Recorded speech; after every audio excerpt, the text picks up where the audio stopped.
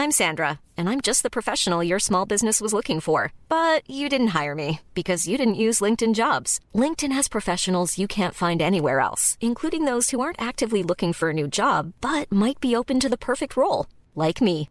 In a given month, over 70% of LinkedIn users don't visit other leading job sites. So if you're not looking on LinkedIn, you'll miss out on great candidates like Sandra. Start hiring professionals like a professional. Post your free job on linkedin.com/spoken today. What is the creator economy and why should you care?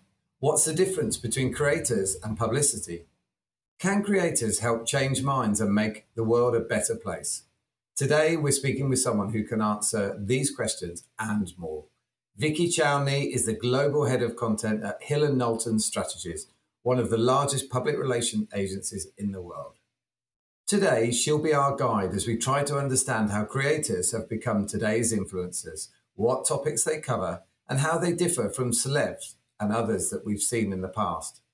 So welcome to this, the episode of the Everything is Better with Creators podcast, where we'll go deep on purposeful content with someone who knows all about it. Roll the intro, please.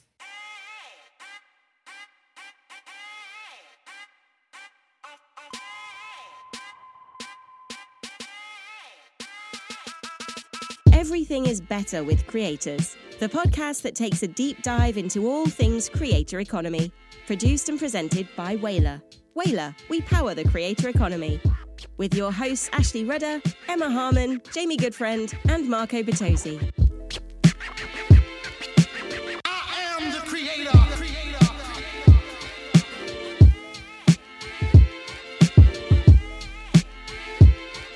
And this is fresh. Hey everyone, welcome to this episode of Everything is Better with Creators. I'm Marco Bertozzi, your guide to all things happening in the creator economy. Every week, myself or my colleagues Emma Harmon, Jamie Goodfriend, or Ashley Rudder will be hosting this podcast. Coming up, we're getting right into this episode with our big interview with Vikki Chowney from Hill & Knowlton Strategies. And now it's time to bring up the headliner of the evening. Very special. Please welcome to the stage The Big Interview. Everything is Better with Creators. I'm really excited to have a good friend of mine, Vikki Chowney, who is Global Head of Content and Publishing at Hill & Knowlton Strategies. So thank you very much for joining us. How are you? I'm doing great, thank you. Happy to be here with you. It's been, I think the last time we saw each other was when we used to do big conferences like CES. I know, in person. I remember the days, but they're coming back. I think Cannes is looking to shape up nicely this year, so that's exciting. Yes, and Whaler will be there in force. We are there on the beach. We have Adweek hosting all their events with us in our cabana. So yeah, we're really excited about the content we've got lined up. So thanks again for joining us. Why don't we start at the start, Vikki, and why don't you tell us a little bit about you and your role at Hill & Knowlton? Sure. Well, I am an ex-journalist, but truly I'm an agency person through and through. And in fact, most of my career has been spent at H&K. I joined London in 2015 and I'm now based here in New York. For those who don't know us, we're one of the communications agencies within WPP. And as you said in that intro, I look after our content and publishing strategy team globally. So that really covers who we work with. So whether that's rich branded content, partnerships, creators, what format that content takes. So truly, are we making experiential work or are we building social content? And then also where it lives. So really looking at those audience behaviors and trying to understand where we should put that lovely content so that people get to see it. I also oversee our innovation and creative team in the US, which then kind of expands my remit over here to cover creative strategy, creative direction in our studio, and digital planning and optimization. The more fun answer is I love tiny tattoos. I own a mini dachshund, and food is my love language. Well, one could describe us as opposites, as I have a Great Dane instead of a Dachshund. So, yeah, we're at both ends of the spectrum when it comes to the dogs. Yes. Well, let's start at the start. So, for the listeners, we had a chat previous to this, and you talked a lot about how, at its heart, we're always looking for people that have influence, right? We're looking to associate with them. How did that look? So you've been obviously in the industry now for some years. Let's leave it at that. How did it look, say 5-10 years ago? That idea of influence. How did you sort of think about it in your role? Yeah.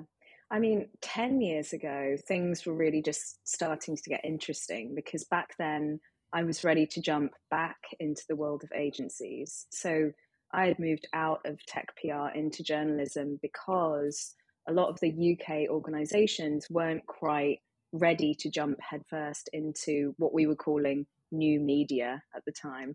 And I realized that the only real way to get into discussions around strategy and planning was to write about the more global brands doing cool stuff in that space. But when you fast forward back to 2012, say, everyone was starting to really get into it. You know, enough people had blazed a path that there was some really good case studies, and social was the de facto chatter, and digital influencers, as they very much were at the time, definitely not creators yet, were starting to create real headway. And it was very much all about your forums, like those that exist around parenting bloggers, or your kind of YouTube mega stars. That was kind of what digital influence was at that time. Yeah, so I mean, it's funny, isn't it? Because we at Whaley, we talk about niche communities of influence, and I guess so. Back then, what would have been the sort of the equivalents there? I guess that was there was some equivalent. They probably lacked maybe the scale of today, but who would you have dealt with in those days? Well, I think it's kind of an evolution, right? So the go-to in your head, if you're thinking about it from a consumer perspective at least, you know, your influencer used to be your celebrity, your talent. Then it became, you know, the onslaught of reality stars, and the opening up of like people's lives, and the acceptance of normality being a very powerful topic. And social media kind of made it possible for anyone to emulate that, and lots of people did it really, really well.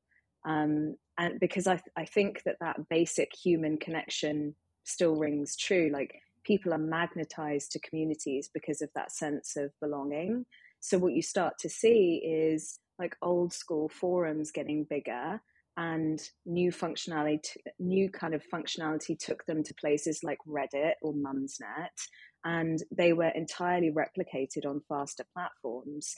But at that time, it was very much about people congregating around topics, because for the first time, that access to them was easier than ever. And so when, you know, we were planning back then, and still to this day, I would say, you know, you're looking at those shared values that you want to try and run after and try and dig into, and then understand where people are talking about those things. And back then, it very much looked like this kind of forum group model. And it was really powerful. People were having super interesting conversations and using that as a platform to then build larger kind of followings and communities around their own kind of passions, really.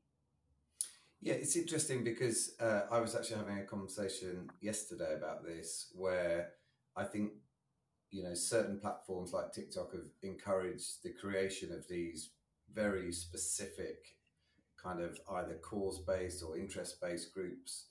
And I think, you know, we talk a lot about these sort of niche communities and very specific communities. Is like, does celebrities still have a role, or are we moving away entirely from that kind of positioning where, you know, perhaps there's some cynicism about whether a celebrity is really enjoying that coffee or doing something, you know, related to a brand? Yeah, I think there always has been healthy cynicism. I think the ability to see people's cynicism is now easier than ever, because all you have to do is go and look at the comments on, any post anywhere, and people are questioning it. They're more savvy to that because they've had, 30 to 40 years of being bombarded with that kind of marketing and comms. So the cynicism is definitely there. And it just puts further emphasis on doing partnerships that are rooted in genuine shared values. And actually, even a celebrity, they're real people. They have their own loves and projects and passions and things that they care about. And if you can find those connections, then you can do something that isn't something to be skeptical of. It's just an extension of what they really love and what they do. Of course, if you're just looking at someone as, creating headlines or tapping into a big amount of reach, it's going to fail. But to be honest, it always was like that. And when we think about how we work with creators nowadays, we have to apply the same thinking. It's about really finding people who care about the same thing as the brands or organizations that you work with. And if you fail on that, it's going to look awkward, and it's going to feel uncredible. So I think that has always existed, but it's now even more prominent. Yeah, so the idea, and this is something just building on that, I guess, that idea that people, can see things more easily, they can obviously react and comment, and at the same time, brands are, moving much more towards this sort of cause marketing and, standing for stuff. How do you manage that sort of the brands you work with? Is it best to steer? Are you picking brands now that you work with that, definitely stand for certain values and so on? Or do you think we have a job to do to represent, all brands, and we just have to do it differently? I think that, so our part of H&K's kind of way of working is a belief in what's called 3P comms, which is the idea that, yes, you can talk about the performance of a brand, or organization, but does that really create any point of difference when so many products and services are the same? It's actually when you layer on brand purpose and look at that in partnership that you can really drive preference. So we go into every single brief thinking about what that purpose is. And I very much believe that if you spend enough time with a business, you can understand what they want their legacy to be in the world. And of course, we have, like pretty much every agency in the world, certain types of business that we won't work with. But I think it's our responsibility to help people understand the connection between what they believe their business purpose or brand purpose is with what their audiences and customers are now expecting from them, and trying to work out how to talk about that in a way that takes the kind of very credible things that a business is doing and pair it with what people are using now to make decisions about whether they advocate or buy from a business. Yeah, really fascinating. Going back to the this sort of topic of influence and how it's changed. So, how do you feel? Looking at things today, how does it look and feel different when you think about kind of the makeup of creators and what they're tapping into, and kind of why they're becoming these in some cases huge followings that, as we've discussed, not all of them, but how do you think it sort of looks and feels different today than perhaps five years ago? Yeah, I mean, I think the first thing and the most obvious thing is the language around it. So, we're truly in the age of the creator now, and I think that's all about the technology that's now available to us and the access to it. Tech is so good now that anyone can do this, and the tricks of the trade are they're no longer tricks. It's not about working the algorithm and trying to post something that ticks these 3 boxes because we think it might therefore get shown to more of the community. it's a reputable business, and you can make a career out of it, making a proper business plan around how you get partnership and sponsorship support, and you apply paid spend, and you lean into all of the tools that help you to amplify your content. So it really is about the creation piece. And I think the other component to that is that it's not looked down upon as a career anymore. You know, you can really make content that actually impacts reputational change and makes a difference. And I think now we are seeing that from a generation that's grown up with this as being the norm. And when that's combined with their desire to not just sit back and watch what's going wrong with the world, we're seeing real representation in the creators who are coming to the fore. And I think that's super important, because they're in this perfect storm of everything being set up for those who feel strongly about something to really be able to impact it, but do it in a way that means that they can make it their profession. You know, they don't just have to do it as a side hustle. And that's really important, because if you can't make money from what you're doing, it's then really, really difficult to be an activist or talk about a topic that is really important. So I think it's great for us, and certainly me in an agency, to try and lean into those types of communities and understand how we can support that by funding the ability to make that content. Hiring for your small business? If you're not looking for professionals on LinkedIn, you're looking in the wrong place. That's like looking for your car keys in a fish tank. LinkedIn helps you hire professionals you can't find anywhere else, even those who aren't actively searching for a new job but might be open to the perfect role. In a given month, over 70% of LinkedIn users don't even visit other leading job sites. So start looking in the right place. With LinkedIn, you can hire professionals like a professional. Post your free job on linkedin.com/spoken today. Exactly. And, you know, Whaley, we talk about powering the creator economy for that, you know, for that exact reason. But also alongside that, you know, that it's making sure that pay is equitable and fair. And, you know, there feels like there's been a lot of growing up in the industry around, you know, some of those really important topics. I saw a stat somewhere the other day around a sort of 200% increase in the US of people registering themselves as creators as their, you know, on their tax certificate, their career, basically. So, you know, it's definitely playing out in the numbers as well.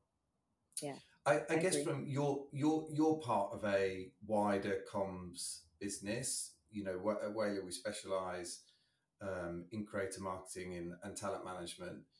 How has creator marketing disrupted or enhanced what you do as a within your business? So, I mean, it's absolutely enhanced it.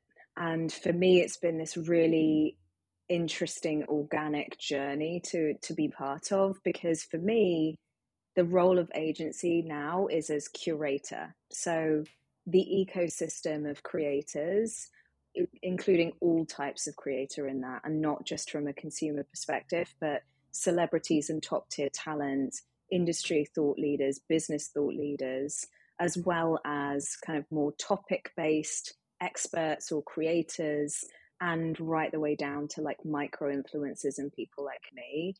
I think each part of that ecosystem has really amazing specialists connected to them who will be adept at finding the right people and making the biggest impact based on what the brief is. And so for me, you know, working in partnership with the right people in each part of that space, it enhances the output. And we as an agency understand the reputational impact of how that comes together, but we're then almost like the conductor of an orchestra, and we understand how things can work in harmony.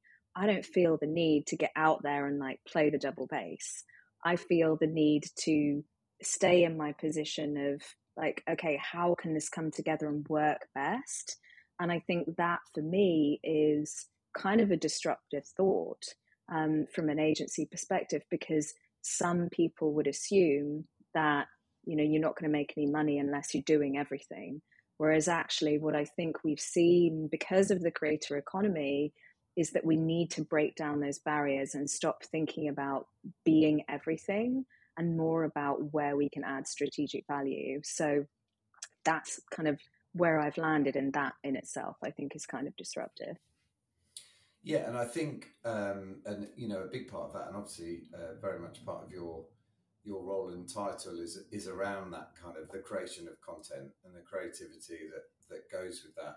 I'm just thinking, we're looking at different models in which brands and advertisers are working with us when it comes to the creativity side of it and the content that gets created.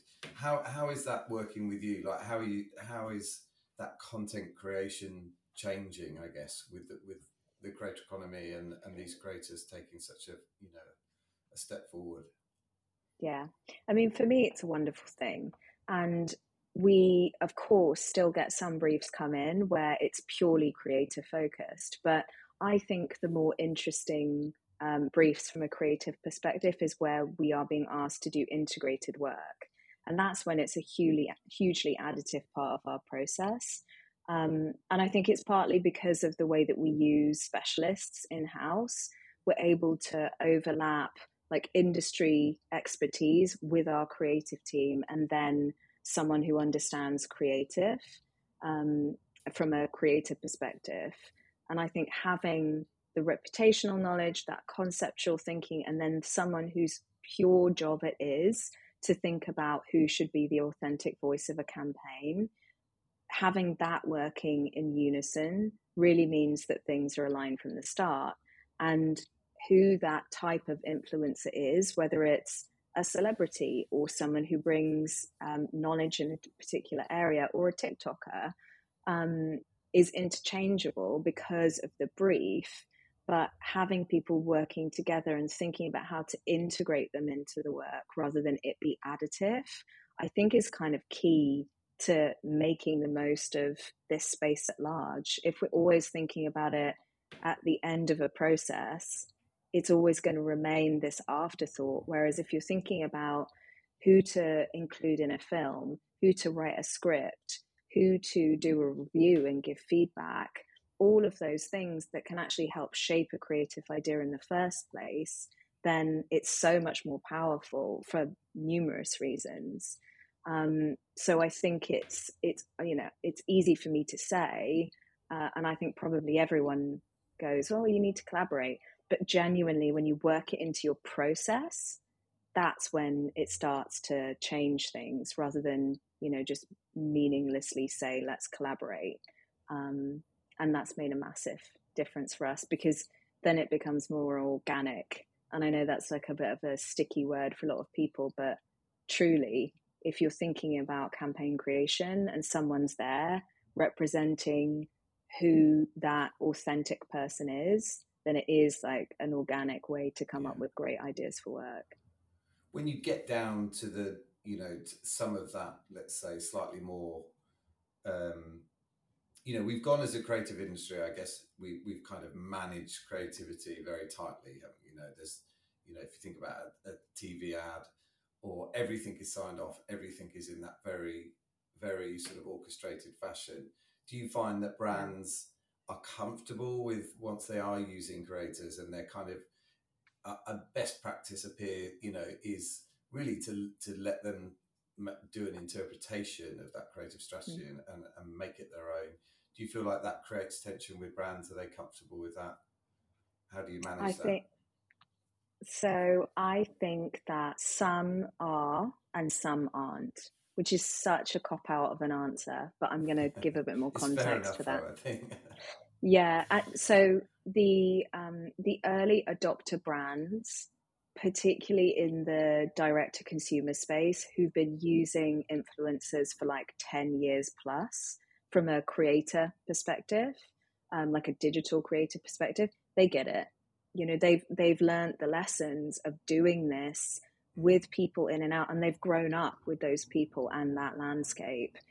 They're on the flip side of that, there are still clients who come to us and we have to do a lot of education around the fact that yes, you've been told by a media agency that a creator can perform like an ad, but if you really want to get the value out of that investment, you can't think about it like that.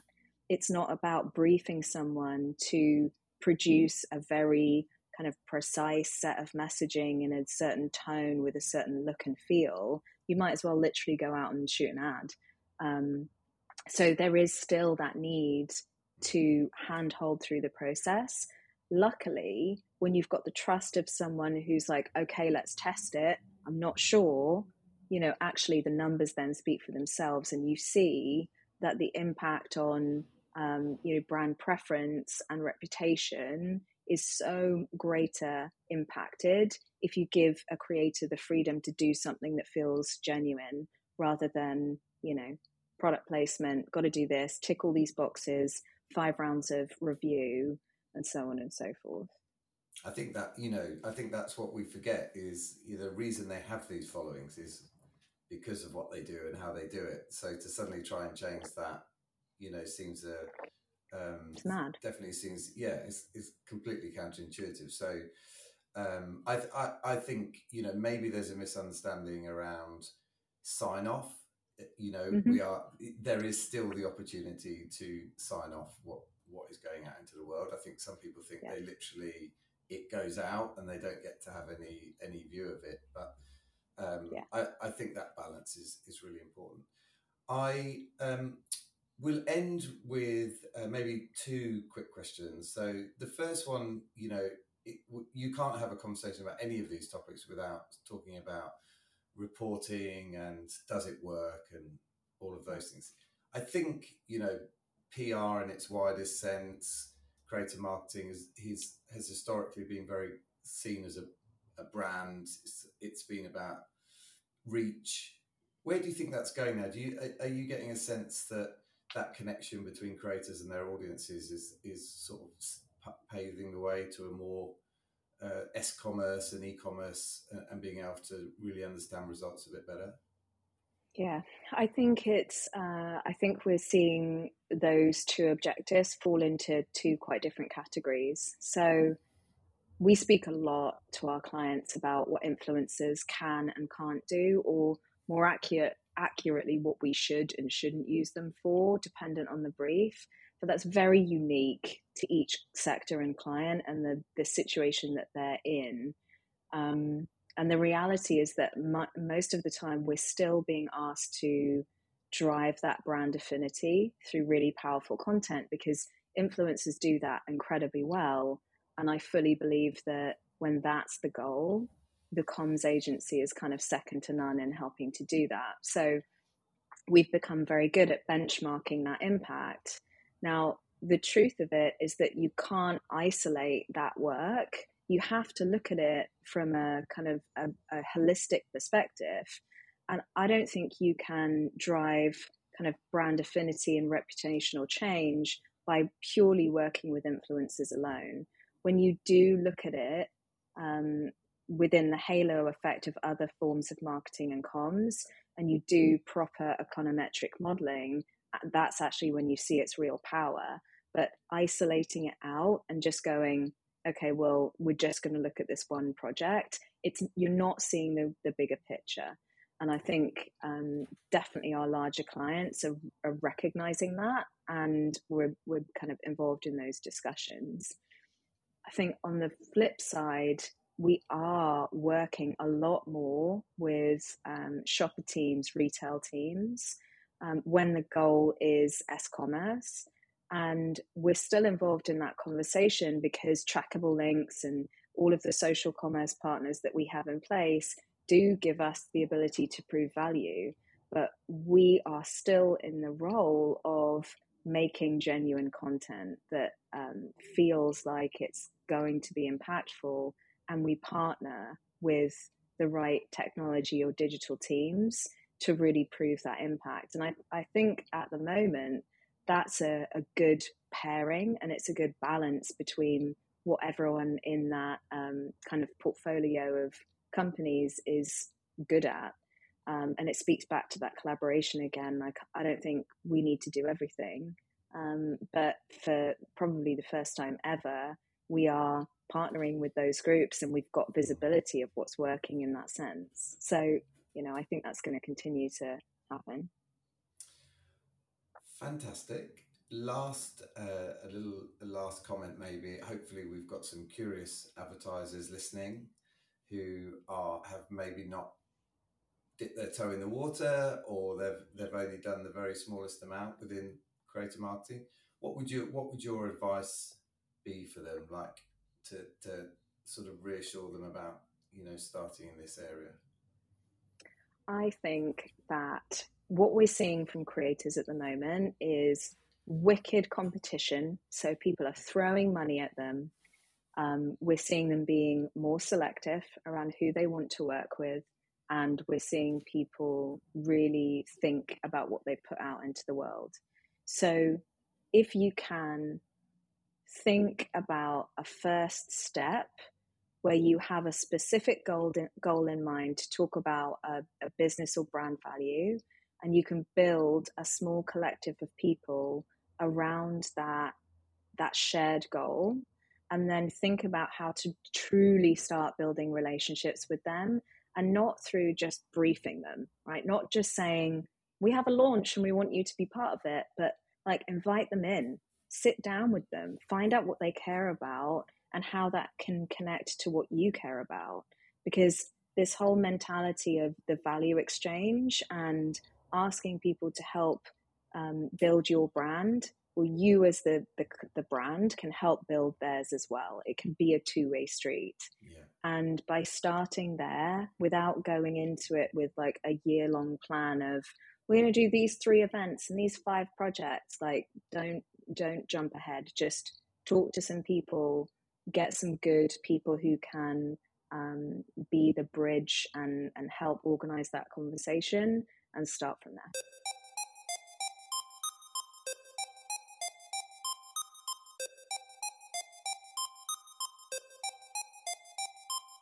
We hope you've enjoyed what you've heard and will come along with us as we navigate this journey to the promised land of the creator economy. Make sure to subscribe or follow our show on Apple Podcasts, Spotify, Google Podcasts, iHeartRadio, or wherever you like to listen to audio. And of course, we'd love a rating and review if you get the op. And special thanks to Vikki Chowney for joining us. Make sure to check out more from Wayler and all things at the intersection of a talent network, brand partnerships, technology and creativity here at Wayler.com. For Everything's Better with Creators, I'm Marco Bertozzi, and we'll catch you next time.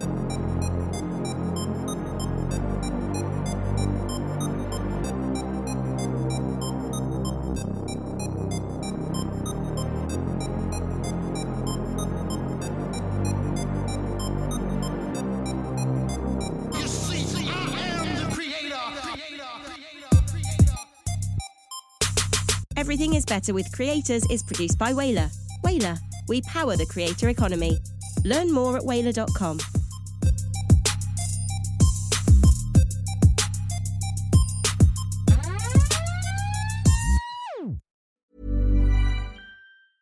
Step onto the legendary clay courts of Roland Garros, where the world's best players battle it out for a chance to win the French Open title. Tennis Channel Plus is your place to watch. Stream every court from your phone or smart TV, live in HD. Don't miss a moment with daily live coverage and match replays on demand, beginning Monday, May 20th. Be there for all the unforgettable moments. Stream now with Tennis Channel Plus. Hello, this is Danny Pellegrino, host of the Everything Iconic podcast, and I'm here to tell you all about Splash Refresher, because hydration is mandatory, but boring is not. Now, I love my water, but if I don't spice it up, I'm not going to finish what I took out of the fridge. That's why I love my Splash Refresher, which is flavorful, delicious, bright, hydrating, and 0 calories. The wild berry flavor is my fave. No, wait, is the pineapple mango flavor my fave? You know what? All 5 craveable Splash Refresher flavors are my fave because they're so delicious. So get hydrated and enjoy it with Splash Refresher.